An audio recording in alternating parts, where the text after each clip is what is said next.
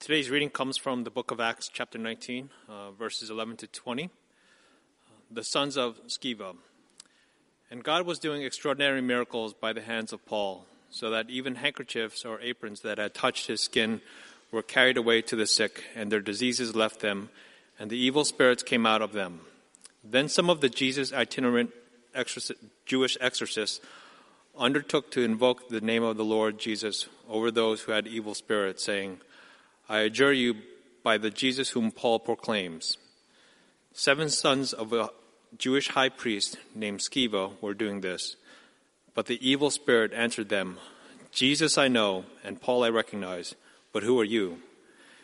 And the man in whom was the evil spirit leaped on them, mastered all of them, and overpowered them, so that they fled out of that house naked and wounded. And all this became known to all the residents of Ephesus, both Jews and Greeks. And fear fell upon them all, and the name of the Lord Jesus was extolled. Also many of those who were now believers came, confessing and divulging their practices. And a number of those who had practiced magic arts brought their books together and burned them in sight of all. And they counted the value of them and found it to be 50,000 pieces of silver. So the word of the Lord continued to increase and prevail mightily. This is God's word. Before we start the preaching of God's word today, I think in light of what happened in France this weekend, it would be appropriate for us just to pause and pray for that country and all the horrific things that have been happening. So I think as a church, it's appropriate that we would weep with those who weep. And certainly we know there are many weeping in the country of France. Let me just pray first for them, and then we'll dive into the word. Father, we are reminded from what's happened in France over the course of this weekend that our life on this earth is but a mist, that we never know what might happen. We don't even know that we'll make it through the next hour that we're here together today. There's no guarantees, and certainly the people in France have been reminded of that this week, and we know that there are many today who are hurting because they've lost a father or a mother, a brother or a sister, a son or a daughter. Many more are grieving because loved ones that they know and care for so much are hurting, and so we pray that you would comfort them today.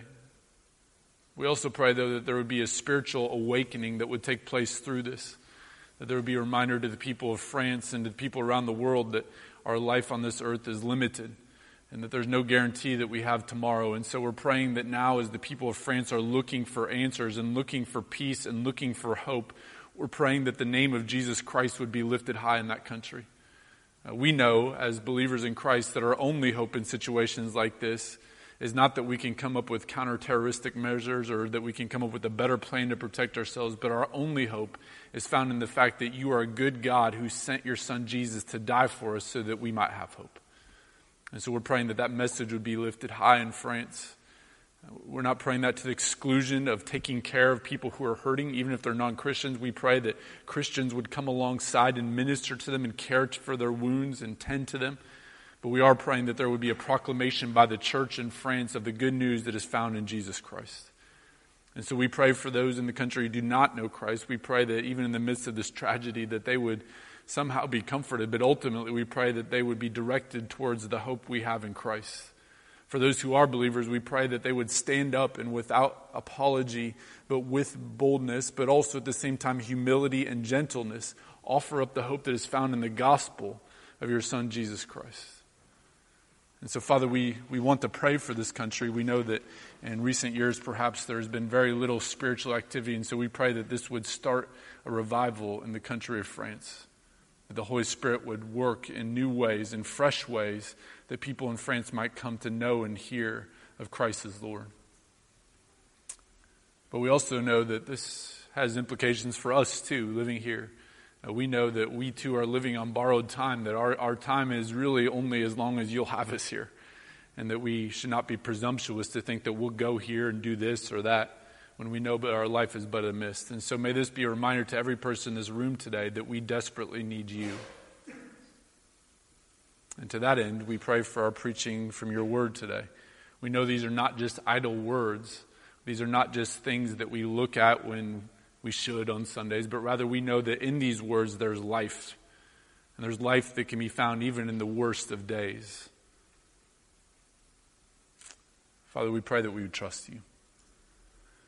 We do love you, and we do pray that today as we look at this, what I would describe as an unusual passage in the book of Acts 19, that we would have a greater hope in who you are. It's in Christ's name we pray. Amen. Over the years, my dad has collected a pretty impressive array of stories. He lived for a couple years in Brazil in his 20s, and then he's been a veterinarian for almost 40 years. And almost all of his great stories center around those two things. He has tales of giant anacondas in the Amazon rainforest, or anacondas, I should say. He has stories of treating lions and kangaroos and monkeys, all of them in Iowa, by the way. And he has other anecdotes in which he battled against crazy weather to treat cows and horses in the middle of the night. But as good as my dad's stories are, and he has some good ones, I think they all take a back seat to what we read here in Acts chapter 19. If you're looking for a story that is captivating, at the same time a little bit bizarre and meaningful, then this is the story for you. If you're the type of person who thinks, you know what, the Bible is pretty boring, then I would submit to you that you have not read enough passages like Acts 19. There is nothing boring about this passage.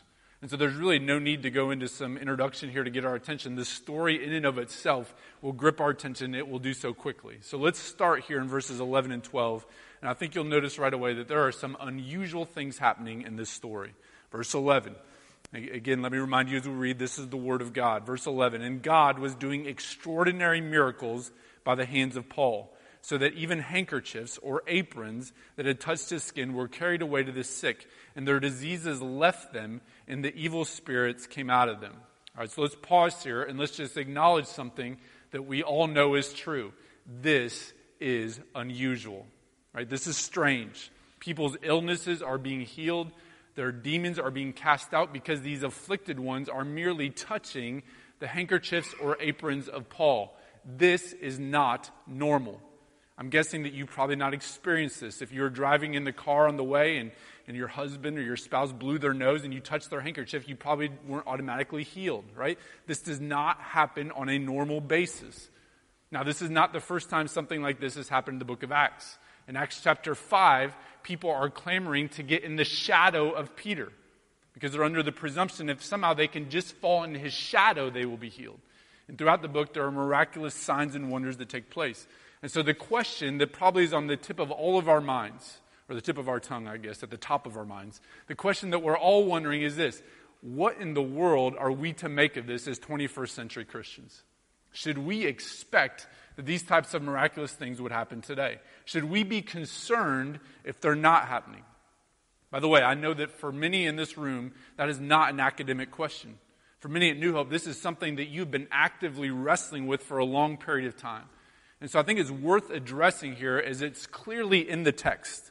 To preach through the book of Acts without at some point bringing up these miraculous signs and wonders would, in my opinion, be an oversight. Because again and again throughout the book of Acts, we see these miraculous things taking place. And so given the prevalence of these miracles, these signs and wonders, I think it's worth addressing. Now that said, I want to be careful here. I don't think the main point of this passage is the signs and miracles. I don't think that's the main point. I think the main point is that the gospel changes the way we live. In fact, as you go towards the end of Acts 19, 11 to 20, that's obviously, I think, the point. That the gospel changes the way we live. And so when you leave today, I hope that you're not thinking about miraculous signs and wonders. I hope you're thinking about how the good news of Jesus Christ should change the way you live. All right, so I don't want to stray too far here from what I think is the main point. But given the fact that the book of Acts so often has these signs and wonders, given the fact that many at New Hope are wrestling with this, and given the fact that this text in particular addresses it, I think it's worth taking a little diversion here and asking the question, what are we to make of these signs and wonders? And really, I think there are two questions we want to ask. Number one, is it possible that these types of things could happen today? That's one question. The second is this: should we expect that these types of things would happen today? Those are two different questions. Now, the first, I think, is fairly easy. Is it possible that these types of things that could happen, that handkerchiefs and aprons could heal people, that demons could be cast out in spectacular fashion like this? I think the answer to those questions is yes. Yes, it's possible. I don't see any reason for us to think that these things couldn't happen today. I know some would say that these types of miraculous activities ceased with the apostles, that once the apostles passed away, that era is done. But biblically, I don't know that we can make that case. And so is it possible? The answer is yes. The second question is much more complex. Should we expect that these types of miraculous things would happen today? Now, it's a complicated question. And I think to answer that, I want to point you back to the passage here. I want to make some observations from Acts 19 because I think that will help us to answer the question. So let me just make 3 observations here. All right, the first is this. Notice the language that Luke is the author of the book of Acts. Notice the language he uses to describe these miracles. All right, look at verse 11. Now, Luke is known for being meticulous with his language. All right, so check out what he says in verse 11. He says, "And God was doing extraordinary miracles by the hands of Paul." I don't think it's an accident here that he refers to these miracles as being extraordinary. Now, that language is interesting if you think about the definition of a miracle. Dictionary.com defines miracle in this way. It says it's an effect or extraordinary event in the physical world that surpasses all known human or natural powers and is ascribed to a supernatural cause. So by its definition, then, a miracle is an extraordinary event. So what's going on here? Is Luke just being redundant? Is he being a little sloppy with his language, an extraordinary miracle? I don't think so. Again, Luke was meticulous. He was known for his attention to detail. And so I think the reason why he says this is an extraordinary miracle is to communicate something to us. That even amongst miracles, which are in and of themselves extraordinary, this is an extraordinary miracle. So I think it would be presumptuous for us to think that we regularly should expect people to be healed by handkerchiefs and aprons. Even Luke, who, by the way, is being inspired by the Holy Spirit here, even he says this is an extraordinary miracle. So that's one observation. Here's the second. Notice that these miraculous acts are connected to a preaching of the gospel. Now, I don't think we can underestimate the importance of this observation. Look at what happens both before and after, right? You have this miracle taking place in 11 and 12, but you need to see what happens right before this and right after this, verses 8 to 10. All right, Acts 19, verse 8. "And he entered the synagogue, and for 3 months," this is Paul speaking, "spoke boldly, reasoning and persuading them about the kingdom of God. But when some became stubborn and continued unbelief, speaking evil of the way before the congregation, he withdrew from them and took the disciples with him, reasoning daily in the hall of Tyrannus. This continued for 2 years, so that all the residents of Asia heard the word of the Lord, both Jews and Greeks." All right, so right before this happens, what's happening? Paul is preaching the good news of Christ. Now look at the way this passage ends. Verse 20. "So the word of the Lord continued to increase and prevail mightily." Listen, this is not an accident. You have this miraculous activity, and it is bracketed on both ends by a proclamation of the good news of Christ. Now, we've observed this throughout the book of Acts, but Paul and his companions are regularly, boldly, and unapologetically preaching that Christ is the Savior. And I think it's not an accident that preaching comes before the miracle.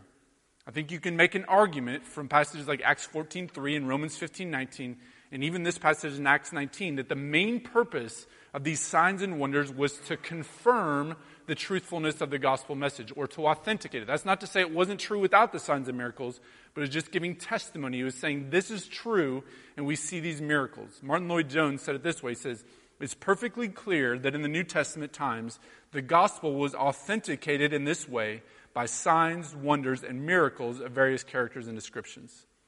All right, so what we're saying is that the preaching of the gospel is connected to these miracles. Now, I think there's a word of caution here.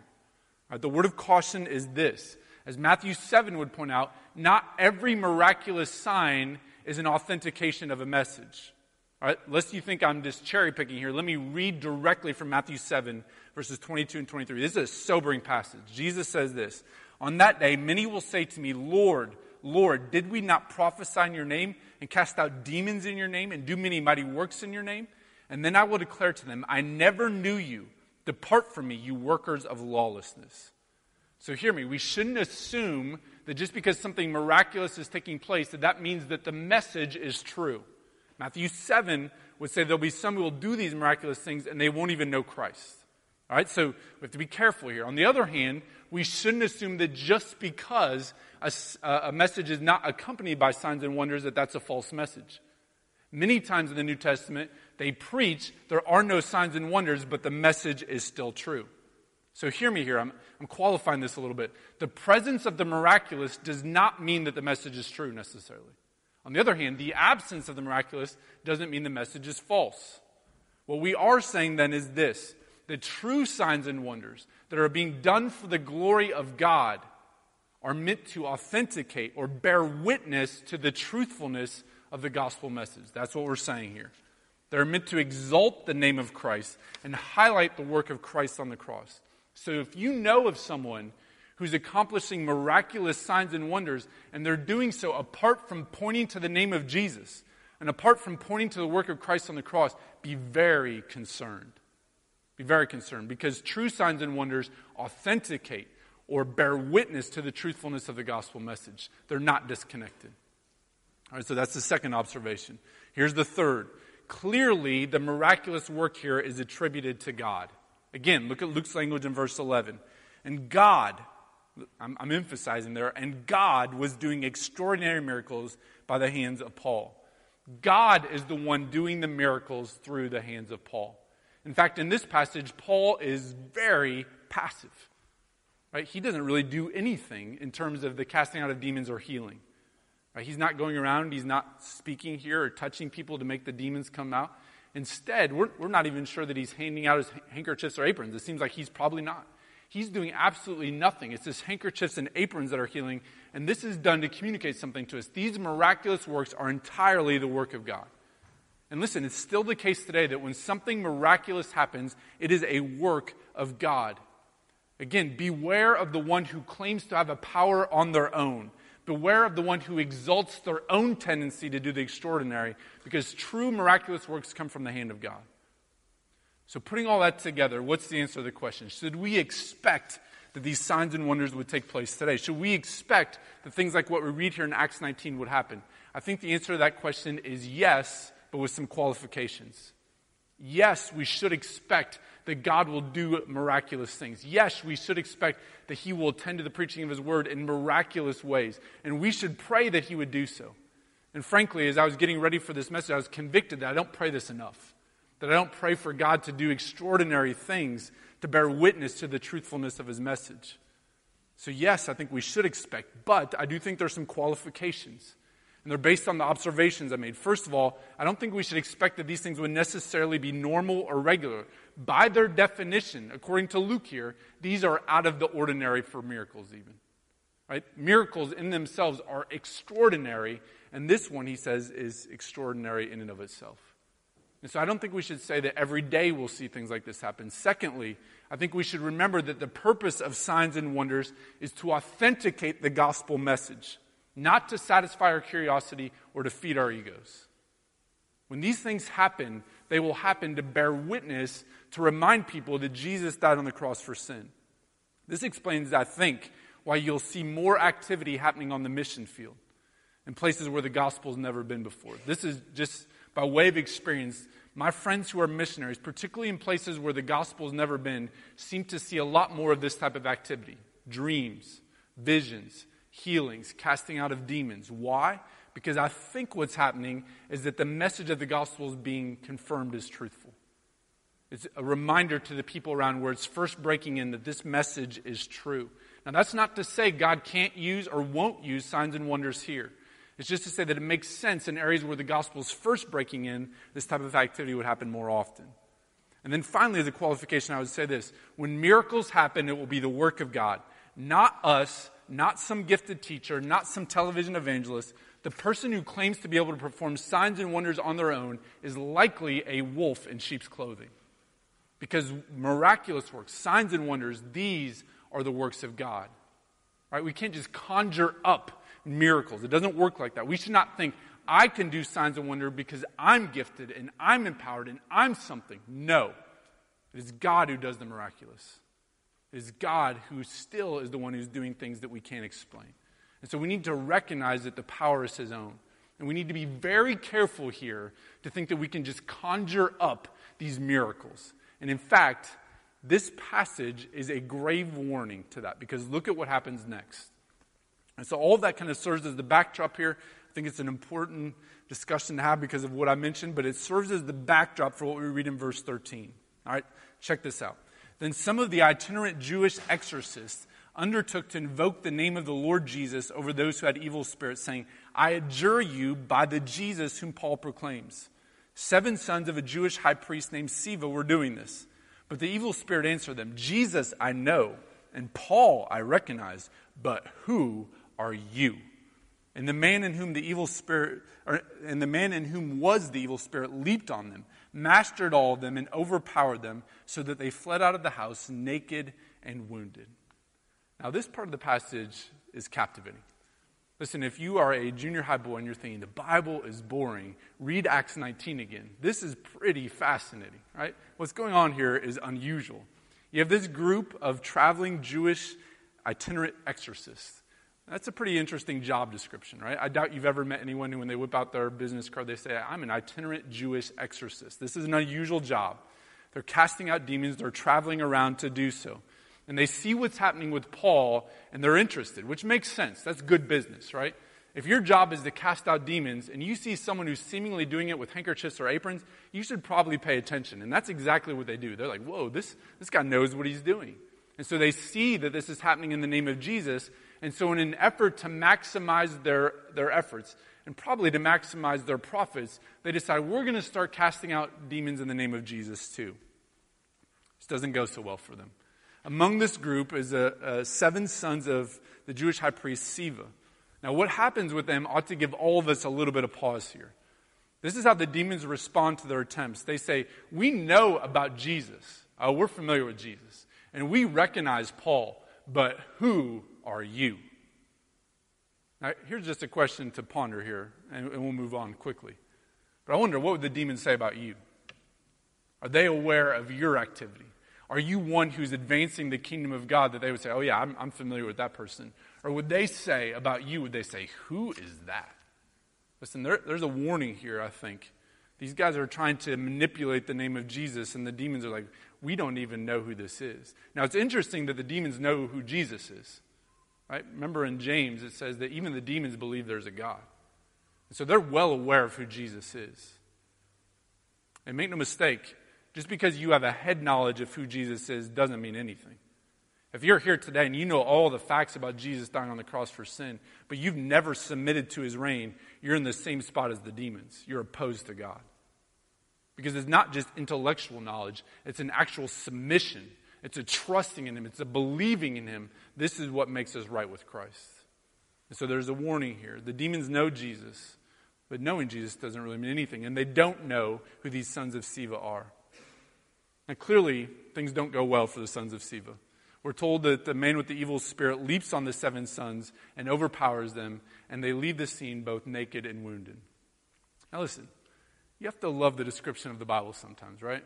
I mean, Luke could have just said they left the scene wounded and humiliated, and that would have been enough. But he wants to drive the point home here. They leave wounded and naked. It's safe to say that they were humiliated, right? When you come into a fight fully clothed and healthy, and you leave naked and beaten up, that's not a good fight for you. As Pastor Matt Chandler said in reference to this passage, here's a general rule. If when the fight started you were wearing pants, and when it was over you were no longer wearing pants, you lost the fight. I think that's true. Right, that's definitely true. This is a humiliating defeat for the sons of Sceva. And in that humiliating defeat, we are reminded of some important facts here. The demons are no laughing matter. Only in Christ can we possibly have victory. Right, there's this one demon that we can tell, or at least one man possessed by a demon, and he overpowers the 7 sons of Sceva, and he gives them an epic beatdown. Right? These demons are no laughing matter. And we should not think that we shouldn't just casually or flippantly try to use Jesus' name to perform some cool tricks or to impress people. It's possible that you may get away with that for a little while. In fact, Matthew 7 may say that you get away with that for quite a while. But at the end of the day, you will be exposed and humiliated and utterly defeated. You cannot conjure up miraculous works. True signs and wonders come from the hand of God. And this passage serves as a sobering reminder of that truth. Now, one other thing we might say about the sons of Sceva. While it seems appropriate, I think, for us to pray for signs and wonders, we can't lose track of the fact that it's far more important that we actually know Jesus. Luke 10:20, Jesus says this. It's in the course of, he's talking about casting out demons. He says this. He says, "Do not rejoice that the spirits are subject to you, but rejoice that your names are written in heaven." And in that, there's a word for us. There's a word for us. The greater or more important miracle is not that we cast out demons or that we heal sick people. It's that we're reborn and we know Jesus Christ is our Savior. That's the more important thing. And so if you're thinking, wouldn't it be cool if I could cast out demons? Wouldn't it be awesome if I could heal people? Well, listen, the more important thing is that you actually know who Christ is. That you should have a relationship with him. That's why Jesus says in Luke 10, don't rejoice that the demons flee. Rejoice that your names have been written in heaven. And so from the sons of Sceva, we're reminded the miracle that you should be most concerned with is that you would go from death to life. And listen, some of you in this room today, you are dead spiritually. You are separated from God because of your sin. And the only hope you have is that by miraculous rebirth, you could be born again. Oh, and I pray that would happen today. I do. I pray that you would leave here and there would be a miracle and that you would be reborn. That's the miracle that we should be striving for. And that's the miracle we should be most concerned with. Now that said, the community takes notice. There's some strange stuff going on, and it's not surprising that the community takes notice of this. Look at verse 17. And this became known to all the residents of Ephesus, both Jews and Greeks. And fear fell upon them all. And the name of the Lord Jesus was extolled. Also, many of those who were now believers came confessing and divulging their practices. And a number of those who had practiced magic arts brought their books together and burned them in the sight of all. And they counted the value of them and found it came to 50,000 pieces of silver. So the word of the Lord continued to increase and prevail mightily. So the community hears about what has happened. And that's not surprising, right? When people are being healed with handkerchiefs and aprons and 7 sons are being beaten by one man, word's going to spread. Which, by the way, was probably not good for the sons of Sceva. They're already humiliated enough, and now everyone around town is talking about this defeat, right? This is not good for them. The community hears, though, and things start to happen. Fear falls. Fear of God falls, and the name of Jesus is exalted. It's extolled. And what happens next, I think, is instructive for us. The believers, when the name of Jesus is lifted high, what do? They start confessing, and they start repenting. Now, just by way of backdrop, something you probably need to know, during this time period, the city of Ephesus was known for its fascination with magic and the dark arts, sorcery, witchcraft. And apparently, some of the believers had formerly, or maybe even currently, were involved in this magic, in this sorcery, in this witchcraft. And so they come here, and they start to divulge their secrets. They confess and they divulge their secrets. Now, that's a big deal. In Ephesus, as in other ancient cities, maybe even now, I'm not sure, it was considered that if you rendered your spells, if you divulged your secrets, those spells would become useless. Now that's a big deal because that means that they lost money. These spells would be worth money. And so the fact they're coming and they're confessing and they're divulging their secrets is rendering these spells useless, which means they're losing money. And it doesn't stop there. They then burn all of their magic books. We're told that it totals about 50,000 pieces of silver, which if we were to try to translate into modern terms is about $7 million. I mean, this is a big deal. And it's the actions of these believers that I want us to focus on for the rest of our time today. Now, listen, no doubt there's a lot going on in the passage. There's the miracles, there's the demons, but I don't want us to be distracted by that. I don't want you to be looking over here at the miracles or the demons and miss the point. The point is that the gospel, when it grips us, it will change us. It will change us. It changes those who believe. The more we see and know who Jesus is, the more our lives will be different. In verse 17, Jesus' name is exalted. In verses 18 to 20, the believers change. Right? The gospel penetrates deeper into their hearts. They may already be believers, but now it's sinking deeper. The name of Jesus is being exalted, and they start changing. Notably, they do it in 2 ways. They confess, and then they live differently. And in that, I think there's a pattern for us. That's where I want us to camp out here. I want us to think about these 2 things. That if the gospel gets a hold of you, you will confess and you will live differently. All right, so let's go back and revisit both of those. Look first at verse 17. If the gospel gets a hold of us, we will start confessing sin. Verse 17. And this became known to all the residents of Ephesus, both Jews and Greeks. And fear fell upon them all, and the name of the Lord Jesus was extolled. Now get this, verse 18. Also, many of those who were now believers came confessing and divulging their practices. So fear comes upon the people. The name of Jesus exalted. And what do? They start confessing sin. Now you might wonder, what's the connection here? How does a more accurate picture of Jesus lead to confess sin? How does a better understanding of the gospel cause us to divulge the things that we struggle with and acknowledge our sin? Well, here's the connection, I think. As we understand the gospel of Jesus Christ more, it frees us up to stop pretending that we're something we're not. Think about the message of the gospel. The message of the gospel is that we have rebelled against a perfect and holy God. And there is nothing we can do to make ourselves right.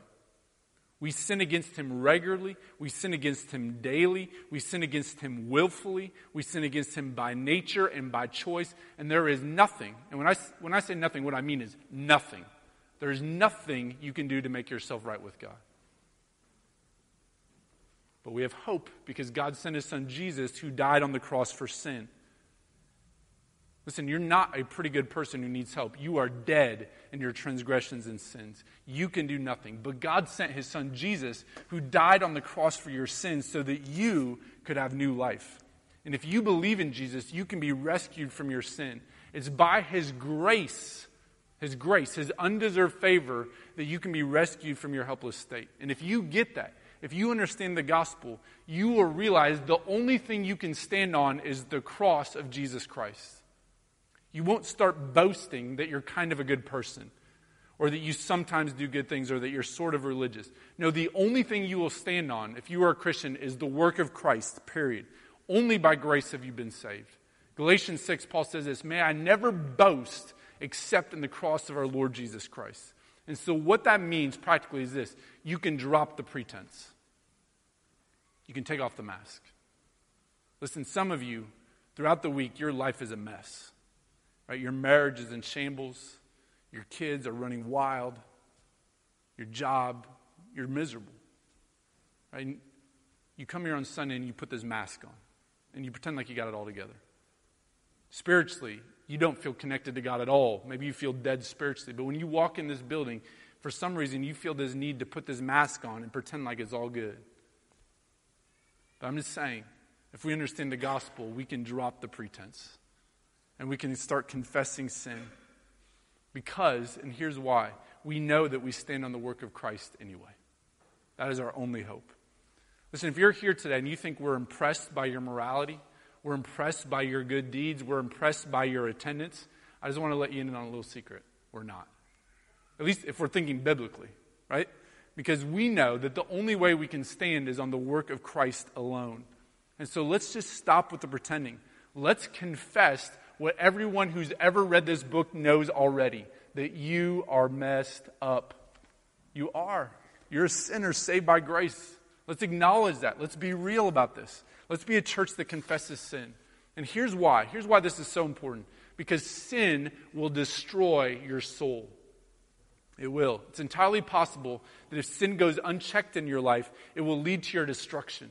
Earlier this week, John Piper tweeted this. He said, "No biblical writer has a view of eternal security that makes it superfluous to warn professing Christians they can make shipwreck of their faith."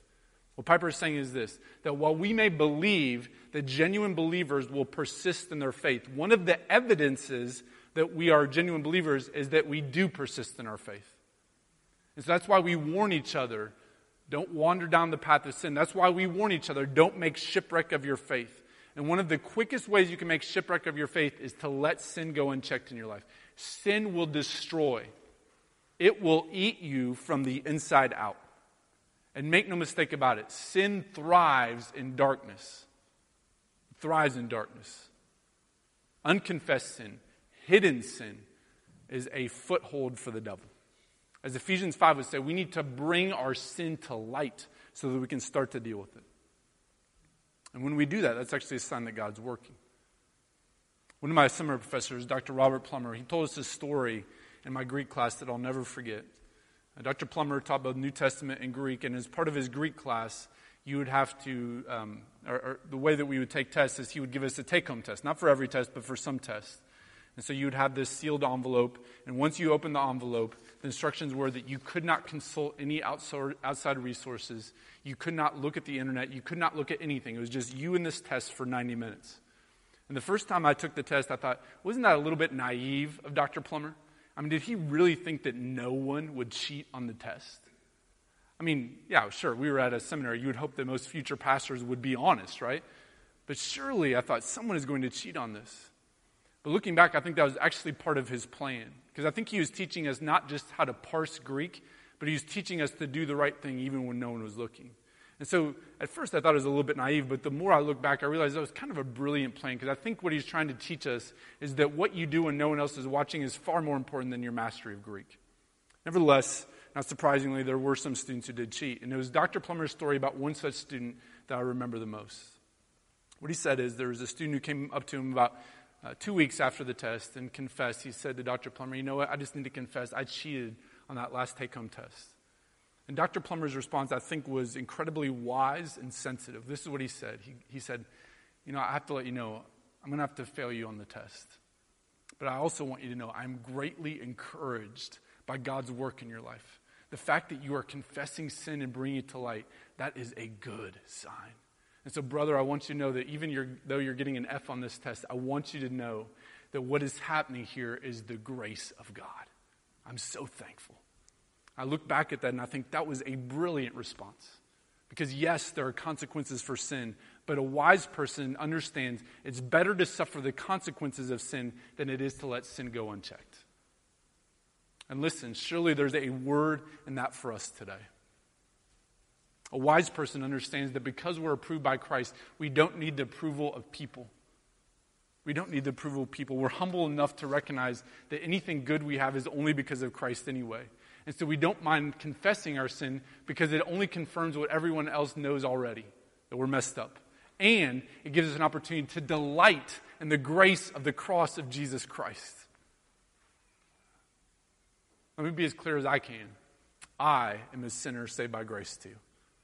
Lest you think I stand up here every week and I've got it all together, you are sadly mistaken. Oh, I'm messed up. I can be selfish in my marriage, expecting things out of my wife that I don't do myself. I can be impatient and angry with my kids. I don't always assume the best of people. Sometimes I can be critical. I lack faith as evidenced by my urgency in prayer. I care way too much what you think about me. Even though I know it's about Christ and I know it's about His Word, when I step down, I often wonder, what are they thinking about me? My natural tendency is to hold too tightly to money and things, thinking that they'll bring me safety and comfort. I care too much about sports and other things that are idolatrous. And listen, I could go on. I'm just getting started here, okay? And some of you could probably actually add to the list. You're like, I know some things I could add to. And you know what? You'd probably be right. You'd probably be right. But here's the good news. I am saved by grace. And I stand here as a sinner who has been redeemed by the blood of Christ. And so, indeed, amen. There's nowhere else we can go, right? And in fact, we delight in acknowledging our weakness because it highlights His strength. And we're able to say, in the cross of Christ alone we stand. And so here's the good news. If you're messed up, welcome to the club. It's not an exclusive one. In fact, it's inclusive of every person in this room. So let's stop pretending like we've got it together.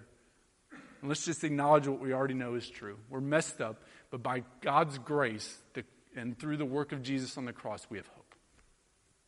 Listen, some of you, I'm just going to be direct here. In light of what we read in Acts 19, some of you need to confess sin today. You do. And I'm not just saying between you and God, although that may be necessary also. And probably is the primary way you should start. But you need to go home and you need to confess to your family some sin. Or you need to confess to some brothers and sisters in Christ some sin. Perhaps some of you are engaged in sexual morality that you've been involved in the last couple months or even years, and you've been able to keep it hidden. I would just urge you, for the sake of your soul, confess that sin. Perhaps others of you are greedy and materialistic, or on the other end of the spectrum, stingy and hoarders. Money has got you either way. Confess that sin. Maybe others, it's an unwillingness to submit to the authorities God has placed in your life. Or on the other end of the spectrum, you're wielding the authority God has given you in unbiblical ways. Confess that. Maybe for some of you, you're terrified to admit the things you're dealing with because you are struggling with pride and you care so much what people think. Confess that. Confess it. Or maybe it's something else entirely. The point is, bring it to the light. Now, will there be consequences? Of course. Of course there might be. If you go home today and you confess to your spouse that for the last several years you've been having an adulterous affair, will there be consequences? Yes, there will be. Should you do it anyway? Yes. Because bringing sin to light is far better than letting sin go unchecked. We want to confess sin as a means of fighting against sin and as a means of highlighting the grace of God, that we rest in the cross of Christ alone. For non-Christians who are here today, you need a once and for all confession A confession that you are a sinner, but Christ is a great Savior. For Christians, perhaps your confession needs to be more specific, related to a particular sin. But listen, when the gospel gets a hold of us, we stop caring what people think, and we start delighting in the fact that we have grace through Jesus. Now, I want you to think back to Acts 19. Can you imagine some of the whispers when some of them are confessing their sin and divulging their secrets? Can you imagine? People are just saying, oh, Joseph, I didn't know Joseph was involved in magic. Or Rachel, can you believe that? Can you believe that she used to be involved in witchcraft? You're sure. In fact, I'm sure that there was all kinds of gossip that was going on. But listen, when you get the gospel, it does not matter what other people think because you delight in the approval that we have in Christ. In fact, you revel in that.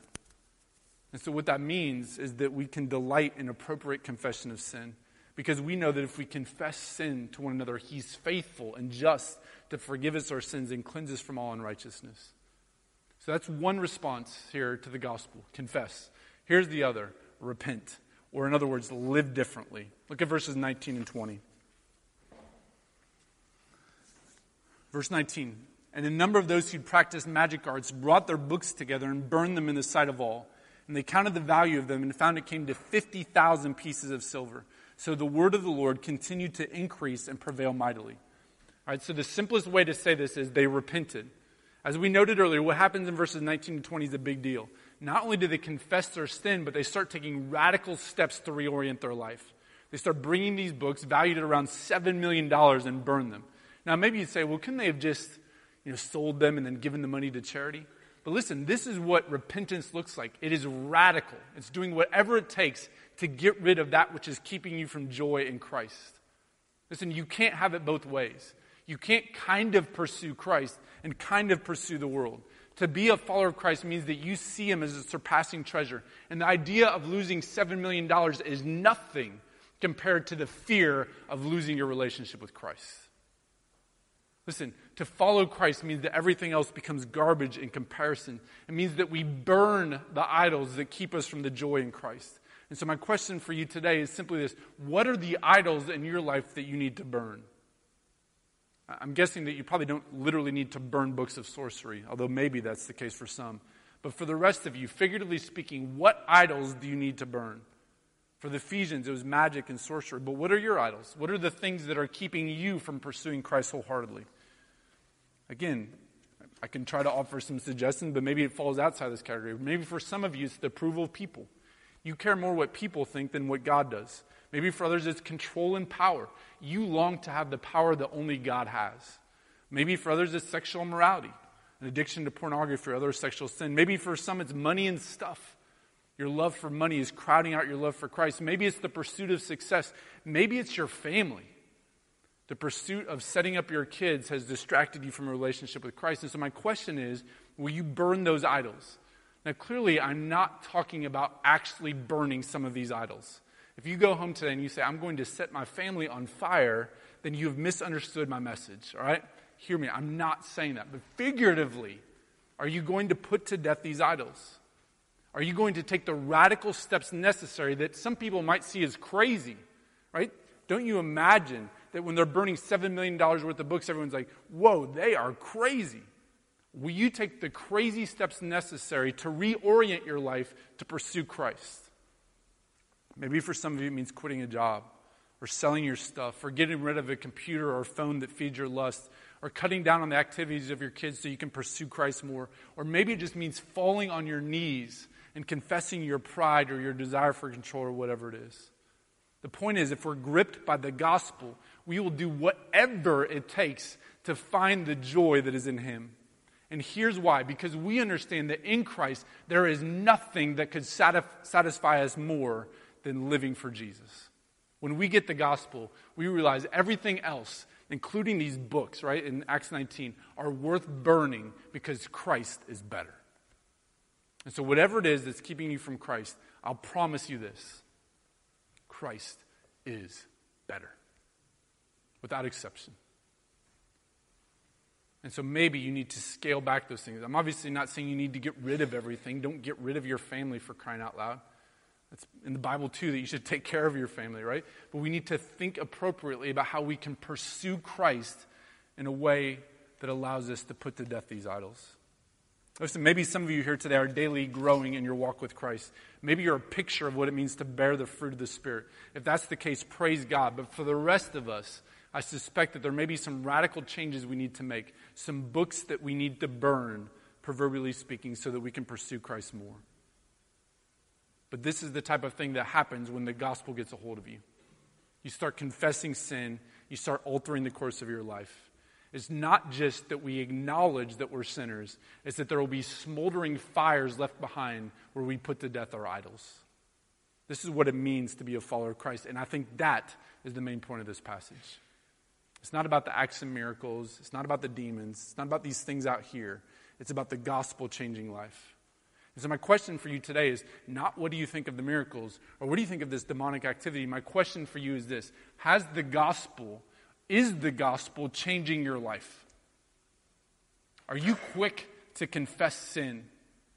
Are you quick to acknowledge that you are a sinner saved by grace?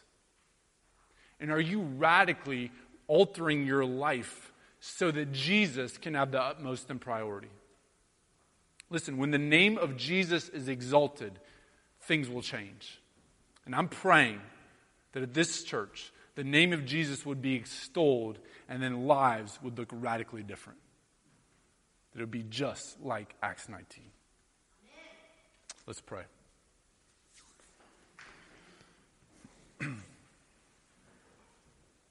God, we thank you for the wonderful, wonderful truths we see here. Oh, they are a hope in a dark and weary land. And we cling to these words. We cling to your word because we know your word testifies about your son, Jesus. This is where our hope is. Our hope is built on nothing less than Jesus' blood and righteousness.